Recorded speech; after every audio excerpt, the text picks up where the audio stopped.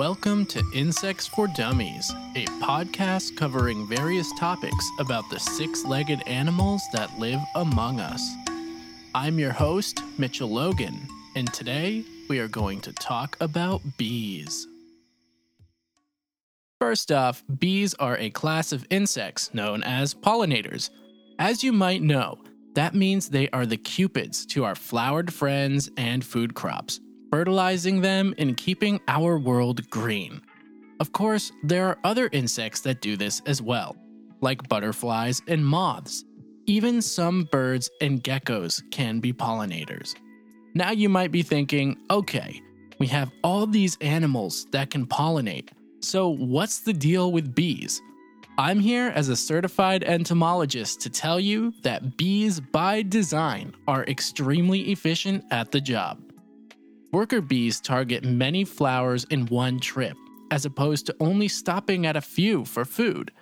Their job is literally to collect as much pollen as possible and bring it back to the hive. At the hive, this pollen is used to feed baby bees, or larvae. What's really cool is that a bee can carry up to half her weight in pollen on her legs, and as she collects more and more, she pollinates many flowers on the job. She's literally killing two birds with one stone by collecting food and ensuring she'll continue to have more food in the future by fertilizing plants. And yes, I refer to these worker bees as females because all worker bees are in fact female. Male bees or drones don't do any actual work outside the hive. Their only purpose is to mate with the queen. Seriously, they cannot do anything else. They don't even have stingers. They just sit around waiting until the hive needs new workers. It's literally the nightmare world Cartman was afraid of in season 20 of South Park.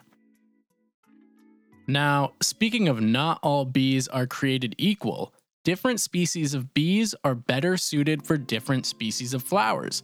For example, garden bumblebees are great for deep pollinating due to their longer tongue, or proboscis, and honeybees are better for pollinating more shallow flowers. What's more interesting though is that many species of bees don't actually have a hive or a queen. They live a solitary life. In fact, a majority of the native bees in America are solitary, and none of them produce honey. Honeybees, for the most part, came from South and Southeast Asia, except for one species from Europe. This European species was brought to America by colonists in 1620 for wax and sugar. There was a point in time when North America did indeed have a native honeybee, at least 14 million years ago, as discovered by a fossilized honeybee in Nevada. But at that point in time, the Americas weren't exactly a thing. So I guess it's up to you to decide if it should be dubbed a native.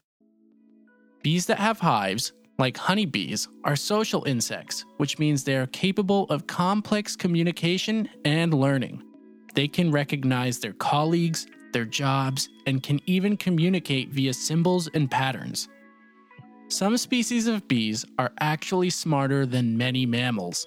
Did you know, for example, you can teach a honeybee to do tricks for rewards? Go ahead and give it a Google. However, before you start thinking of native bees as inferior, you should know that native bees are much better at pollinating flowers in their home countries.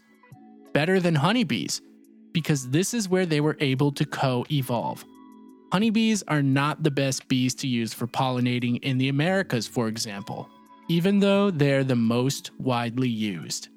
That being said, I want to focus on honeybees for just a minute because there's some really interesting facts about their usage.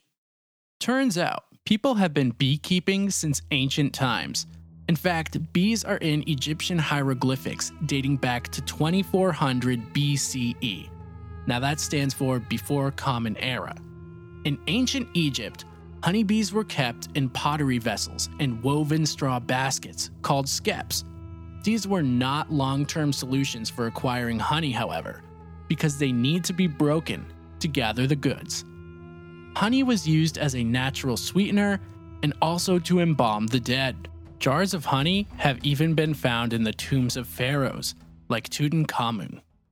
More recently, research from 6,400 clay pots made by Neolithic farmers revealed that collecting honey and wax from bees was happening 9,000 years ago. Farmers from Central Europe are now known to have been using honeybee wax in pottery as far back as 5000 BCE.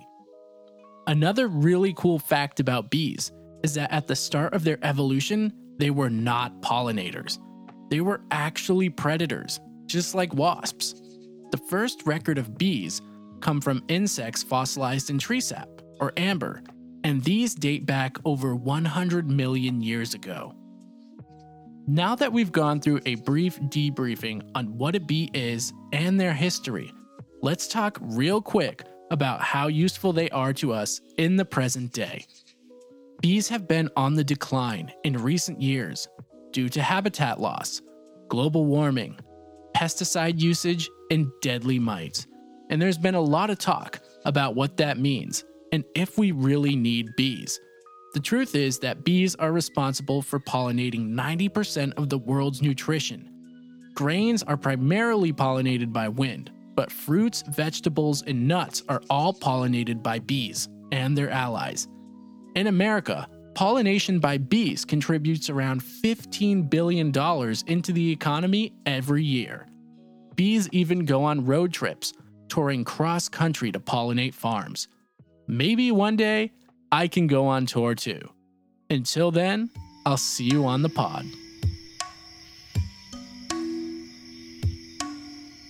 Thanks for listening to this episode of Insects for Dummies. Intro and exit music was created by me, and you can find more chill music through your favorite streaming platforms under Mitchell Logan. If you're a fan so far, please rate and leave a review. It really helps the show. You can also visit the IG page at Insects for Dummies. That's Insects number 4 Dummies. Or send a listener email at insectsfordummies@gmail.com. That's insectsfordummies@gmail.com. I'll see you soon.